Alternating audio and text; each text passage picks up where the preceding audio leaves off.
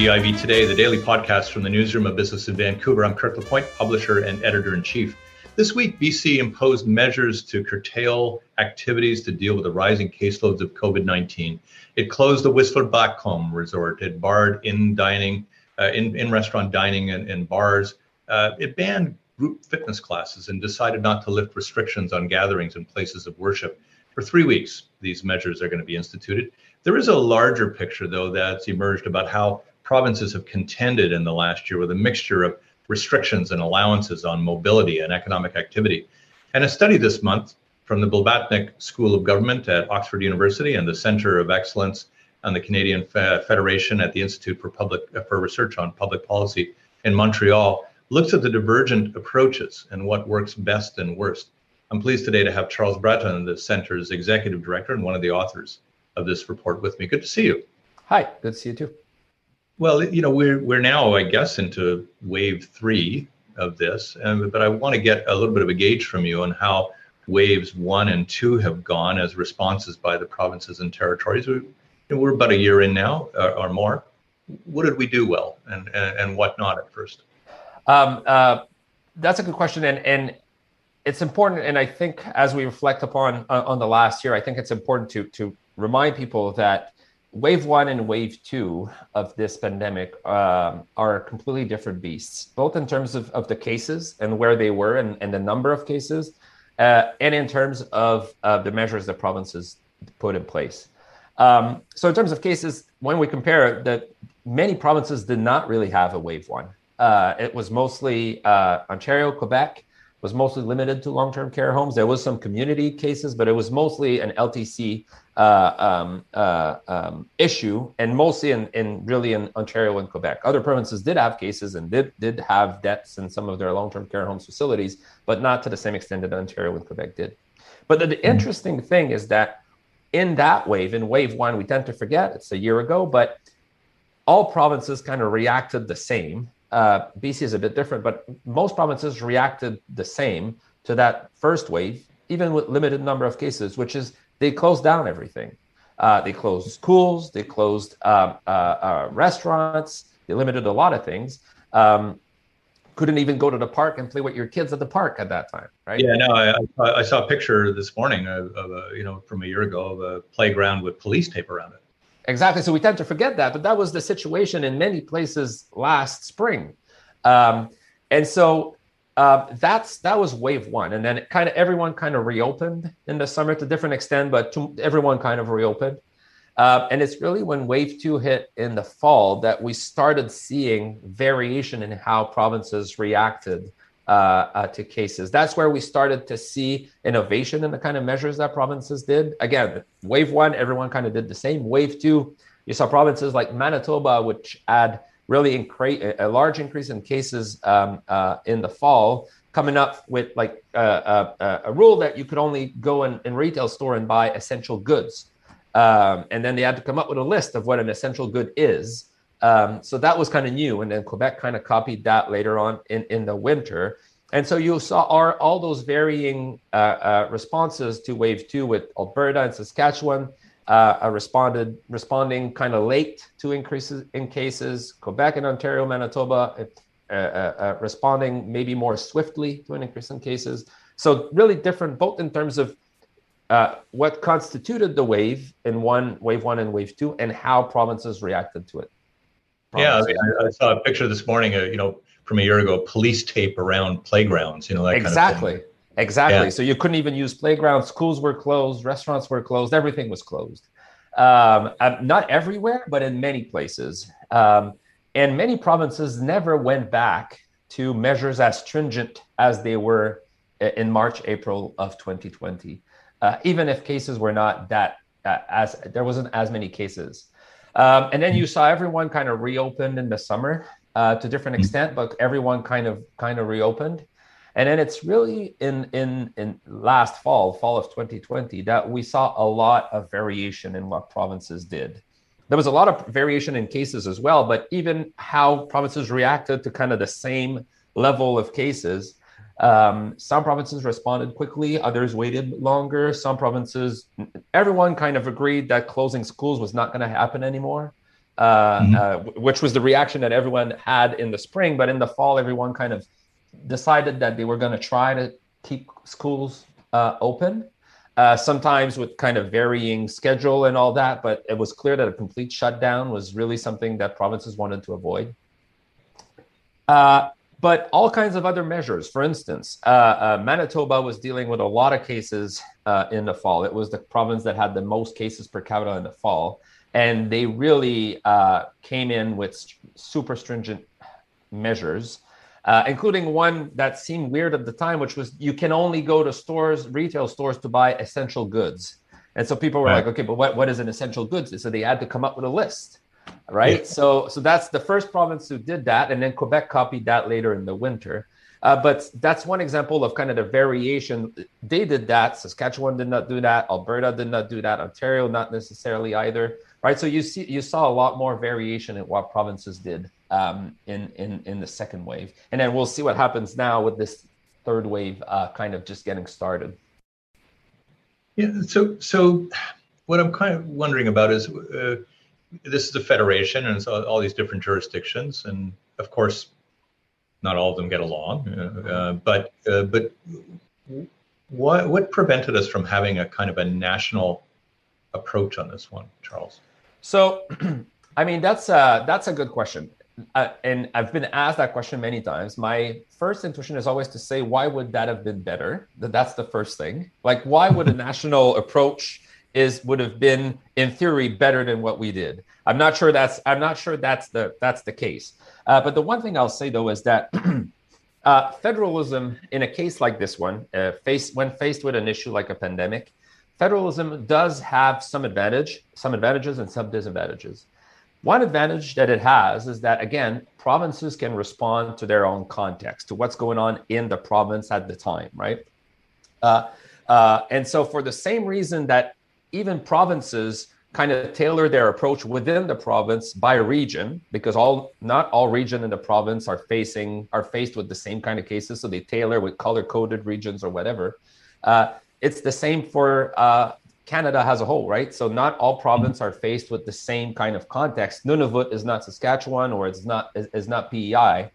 And so it makes sense for provinces to kind of react to their own context. Also, federalism allows provinces to innovate, to come up with new measures that other provinces might not have thought of, allows provinces to copy each other if something seems to work, right? So Quebec was the only province to introduce a curfew, which I'm still living under right now in Montreal. I cannot get out of my house after 9:30. It was 8 p.m. In January. That measure, Quebec was the only province to adopt that. It was not copied by other provinces, but it seemed to have worked here. Might not have worked elsewhere, for instance. So that's one of the advantages of federalism. Yeah, were you gonna? Your report actually does say that it doesn't look like the benefits of federalism were quite leveraged here. So, so I was going to say there are definitely some disadvantages. First of all, federalism requires a high level of coordination and cooperation and discussion that I'm not sure was always there.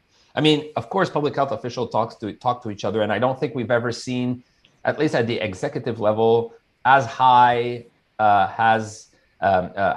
the number of relations and the number of phone calls and the number of discussions that we've seen this pandemic. I don't think we've ever seen that before. Like people were talking to each other, but in terms of coming up with solution, in terms of coming up with measures, in terms to that kind of disentangle, we didn't see the level of coordination that could have been helpful. Again, I think there is a balance that we need to find between letting provinces respond to their own context while still allowing them to collaborate and coordinate on some measures. And the Atlantic bubble in that instance, for instance, is kind of a blueprint for something, because each province was still kind of able to tailor its response and adopt this and that measure, but there was still kind of a level of coordination at the level of the bubble that allowed them to control the cases. Of course, this approach might not be, I don't think you can take it, and it cannot travel necessarily to all provinces, but there's something in there that we didn't see elsewhere. For instance, everything that is related to interprovincial travel between Alberta and BC. right? It was more of a conflict than a cooperation there, where there could have been more of a mutual approach to that. Yeah. Did you notice really the temptation of economic activity very, very high in the country? Was that really one of the factors that prevented us in a lot of ways from suppressing this? I mean, there's also kind of a different, I would say that province to province, there might be somewhat of a different weight put on restarting the economy as soon as possible, which prevents kind of that collaborative impulse, right? So if one province really wants to get restarted, even if cases are kind of not going down that much, and then the other wants to be more cautious, then it's kind of hard to get together and figure out something. So in that respect, I think you put your finger on it, that provinces' willingness to reopen and when faced with cases or provinces trying to be more cautious definitely puts an added tensions in how they collaborate together. So let's kind of move past the first wave, because the first, as you write, the first wave hit some and didn't hit others. My inference at the time was that if you weren't hit by the first wave, you didn't think a second wave was coming to you. Absolutely. Yes. You were going to get past this. I mean, mathematicians and scientists will largely say, no, if you don't get the first wave, a second wave probably will hit you. But so what did we learn from the first wave? And what worked and didn't in the second one then? So BC here, I think, is a good example. In the first wave, I think people always looked at BC and was like, what is BC doing differently? Like, why is it doing so well? And some of the answers were like, well, look at the approach that Bonnie Henry is taking, right? She's suggesting what people should do. She's requesting that people do X or Y, but there's no rules put in place, right? It was more of a discussion, and it's a suggestion and recommendation, and it seemed to work well. So maybe that's it. Maybe if you hammer people with rules, they revolt or whatever. They don't respect it, right? So they were pointing to that. Well, it turns out that works when you don't have a lot of cases. I think the causality was the other way around. Right. Where now you see it, like, that doesn't work anymore in BC, and then now BC is doing what every other province is doing, which is to ramp up the measures. I think that when we look back on this and we study those waves, the lessons will be different just because the waves are different, right? So the lessons on wave one was really what kind of a mess long-term care was. And that's where like all the deaths were in most of the cases were in wave one, especially again in Quebec and Ontario. I think this is really, wave one will need to be studied as to what to do and what not to do in long-term care homes. BC clearly had a much better way of dealing with its long-term care homes, was able to limit the damages there, especially in terms of how people working in long-term care homes travel from one home to the other, things like that. Wave two is much trickier. And here we hope, and that's another thing that I talk about when I'm talking about these data and this paper, is that most of the people who worked on this project, whether at Oxford or at the IRPP, were mostly political scientists or policy people.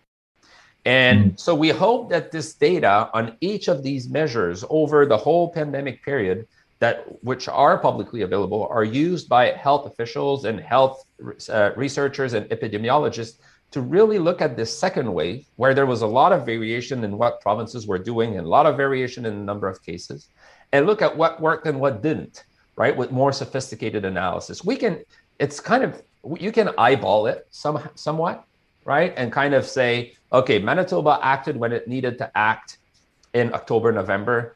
Alberta and Saskatchewan waited way too long in the fall to act. So you can eyeball it, but I think what we'll need to happen, looking back on this wave two and possibly wave three as well, the way it's going, is to really drill down on each of these individual measures that provinces have enacted and see which one of these really had an impact and which one of these in the end was just fluff. It was in there, but it didn't do anything.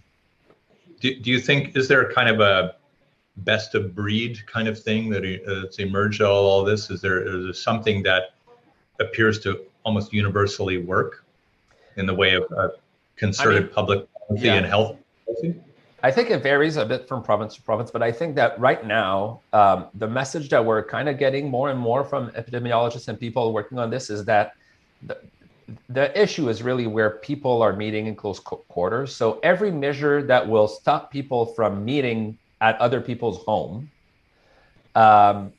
will be helpful. So here in Quebec, the curfew, and that was the reason for the curfew, was that it was the easiest way to make sure that people couldn't meet with other people inside. You cannot get out of your house after 8. And now I think it's kind of a consensus that it worked, that Quebec was able to curb its cases in the winter in big part because of the curfew. I'm not sure it would have had the same effect everywhere, but here I think now it's kind of a consensus that it worked. Yeah. You're a PhD in political science from UBC. So give us your gauge on how BC has fared. So again, I think how BC has fared so far, the answer is very well. But I think that the answer on BC, the real answer we will get in the coming weeks, coming months, because it's now. I think this is now when we'll see whether BC deals with what's coming up well or not. The variants are coming up, cases numbers are coming up, and this is really where things can be. Sadly, this is when we can really tell whether the provinces handles it well or not. It's also interesting that, again, if you look back on wave 1, people were all adamant that and pointing out how the messaging coming from Bonnie Henry and Adrian Dix was clear, that things were communicated well. And then all of it, that's easy when you don't have a lot of cases. And then when you start to have those cases and you start also trying to regionalize, having color-coded regions or trying to tailor the approach to what's going on in zone X or Y, every province, when it got to that point, all of a sudden, the messaging was not as clear and there was more confusion. And BC did not avoid that. Yeah, I don't know whether your ambit in studying all this extends into the kind of sense of personal frustration that people have, and of course their mental fatigue in obeying some guidelines and even rules for a year now. But what worries you about the exceptions that appear to be taking place here and elsewhere in the country, where people are just saying, I'm tired of being told what to do. You're inconsistent. Guess what? Like I'm just not going to pay a whole lot of attention to you day by day anymore. Yeah, so there's two things here. First, we did do some preliminary analysis, and I know that other people have worked on something like this, looking at trying to get some kind of behavior measures as to how people were following or not, using mobility data from Apple or Google or whatever. And so far, it does look like across the country, like it had an effect. Like people were indeed limiting their movement in response to the measures. So it's not that people were not complying with them. I think overall, and we cannot say here's a province where people did not comply and here's one where they complied better. I think across the board, people in general were complying with the measures. But again, it's been more than a year now. And if the vaccines are not ramping up, and if cases keep going up or even stall, if we get a plateau and the measures need to stay in place with the summer coming up, it's not going to be easy. I mean, everyone is just tired of this, and really looking forward to being able to see family and friends. Yeah, I mean, last area. I mean, we seem to be in a race right now between the vaccines and the variants, right? Yes. And like in terms of what we're going to get, or how we're going to do in all of this. What kind of lessons from the first year you think are valid for policymakers to apply now that we're into the second? in terms of engendering the best behavior here? Yeah, so I think it's still a bit early to tell, but what I would say though is I think again a lot of it comes down to the messaging. I think if you're that's one of the problem with maybe moving too fast on reopening is then you start doing the yo-yo and people don't know what foot to stand, right? So I think I would be much more careful in reopening, even when things are going a bit better, just because you don't want to open, close, open, close, open, close. That's when people at some point just get tired of all this, right? Because there's no rhyme or reasons to they feel like there's no rhyme or reason to what you're doing. So that's one. I think the yo-yo is also making people confused. Again, the color-coded kind of tailored approach by region adds some confusion. So there's a lot in the messaging I think will also need to be studied. And it's also interesting, and I know some people are working on this right now, how from province to province, who is the voice of those measures behind those measures has varied a lot, right? So in BC, it's Bonnie Henry, and Adrian Dix is there most of the time. In Ontario, it's Rob Ford. Here in Quebec, it's everyone in the sense that it's always the premier, public health official, and the health minister. And so you've seen, and in Alberta, it's varied. Sometimes it's Dina Enshaw, sometimes it's Jason Kenney. But province to province, who is the voice of the measures has varied between the political and the public health officials. So how that impacts the clarity of the message or the reception of the message will be interesting to study. I should ask you, because I think you're in the cohort that the Premier talked about. When the Premier basically tells people in the 20 to 39 cohort, don't blow it for everybody else. Good message? I don't think so. I'm in the cohort until next week, but yes. No, it's really not. And I think he tried to walk that back somehow just a bit later on. Again, I don't think you want to start. I think it's clear though on some activities, right? So like, again, don't go in other people's house, right? So I don't think you need to single out an age group. I think you want to tell people clearly what they shouldn't do and what they can do, but I don't think you need to go in and point to a specific group who's doing something or not doing something. Yeah. Look, fascinating research that you're on top of here. This must be quite a time to do research and in all this. This is very fertile ground. I want to thank you for your time today, Charles. It was my pleasure. Charles Breton is the Executive Director at the Institute for Research and Public Policy. I'm Kirk LaPointe. Thanks a lot for watching BIV Today. We'll see you again.